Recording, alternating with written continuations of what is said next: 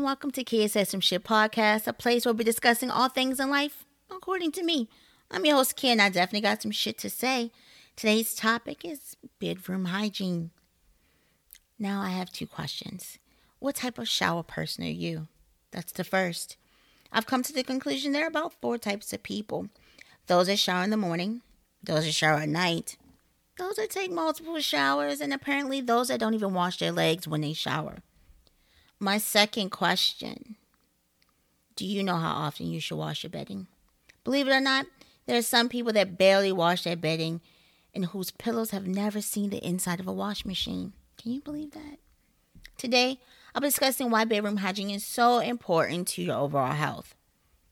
Now, I'm one of those people whose showering habits fall between showering at night or multiple times a day.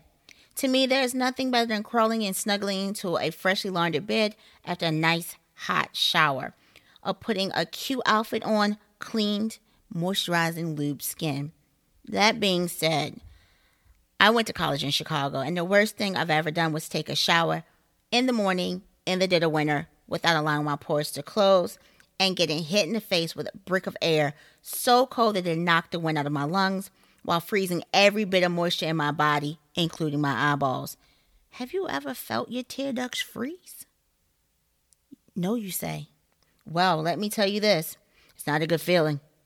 So I've learned to save showers for after my morning run or nights when I'm sweating and hotter than a jalapeno's coochie.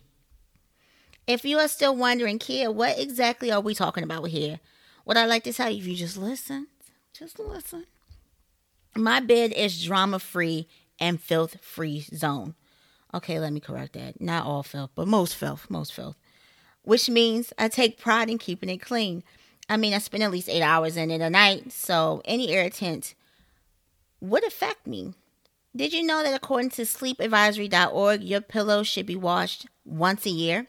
Your comforters and duvets at least once a season? Mattress protectors and pads once every 2 months, and your bedding depending on several factors once a week or once every other week. You might be saying, well, that's a little bit of a gap, 7 days versus 14, and what factors would determine one or the other? And why so often? Well, I'm glad you asked. Factors include things like if you sleep in the nude, if you're sweaty, if you have an infection or lesion on your skin, i.e. hives. You might have sliced your skin while shaving, like you were peeling ginger or something. If you own a pet, if you don't shower before bed, and allergies. So let's start off with the naked truth. There are many benefits to sleeping in the nude, which include body acceptance, your body temperature dropping, which allows you to sleep faster and deeper, which in turn allows your body to heal your skin, allowing body parts that are usually concealed like pocket knives or cheat sheets to air out. However, sleeping in a buff, your sheets are being caught and chewed on by the most intimate areas of your body. And sleeping in your bed this way every night adds to growth and bacteria. So be mindful. If you are sleeping in a nude, please have extra sheets. Change those out, honey. Your booty been chewing on them sheets like it was hungry. Like it was doing a mukbang. Secondly, if you don't shower before bed, imagine all the pollen, dander, smog, dead skins, whatever fragrance you doused yourself in, and sweat that has formed on your skin over the course of a day. Even if you change from your outside clothes to bed clothes, you are still introducing those outside irritants to your sleeping quarters. Not only are you bringing the workday into your bed, but now you're wondering what that scent of dirty scalp, earring backs, or swamp ass is coming from. That keeps catching you as you shift to the point that now you find yourself sniffing around the bed on a hunt to find it like a hog in search of a truffle. Let alone when you want to have and enjoy sexy time after climbing your nasty behind in the bed without showering. Does anyone want to smell of sweaty balls or tart tank knocking them off of their A game? No, not I, said the cat. Not I. Are you one that says, well, I sweat harder at night, which is why I shower in the morning? That's even more of a reason to be mindful of your bedding hygiene. Yeast, fungus, and bacteria thrive in warm, moist, and greasy places. Now imagine you have any lesions or skin infections and it comes in contact with your sheets. These colonies of happy bacteria could wreak havoc on those wombs and cause them to spread, or even worse.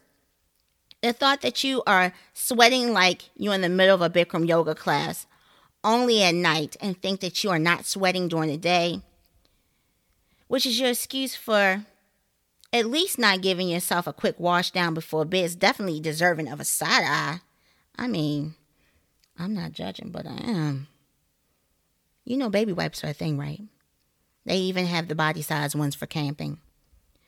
And last but not least, have you ever wondered why you may have woken up congested, asthmatic issues, or with skin issues? Well, there are at least 24 million Americans who suffer from allergies. And sleeping on dirty sheets can trigger or worsen your symptoms. So if you are allergy stricken, the airing out of your bedding like you would a room after taco or chilly night, and the habit of changing out your bedding regularly could help in decreasing them. I've said all this to say, during a time when we are all finding ourselves spending more hours of the day at our homes, let's all be responsible when it comes to the place we spend big dollars on to lay our heads. Be mindful of your mental health as well as your physical health. Please wash your bedding. Wash your pillows. And if you spend time washing your face, wash your ass. Thanks for listening to me talk shit. This is Kia signing off. You can find me at Kia Says Some Shit on Instagram, where you can leave questions, comments, or concerns. See you next week.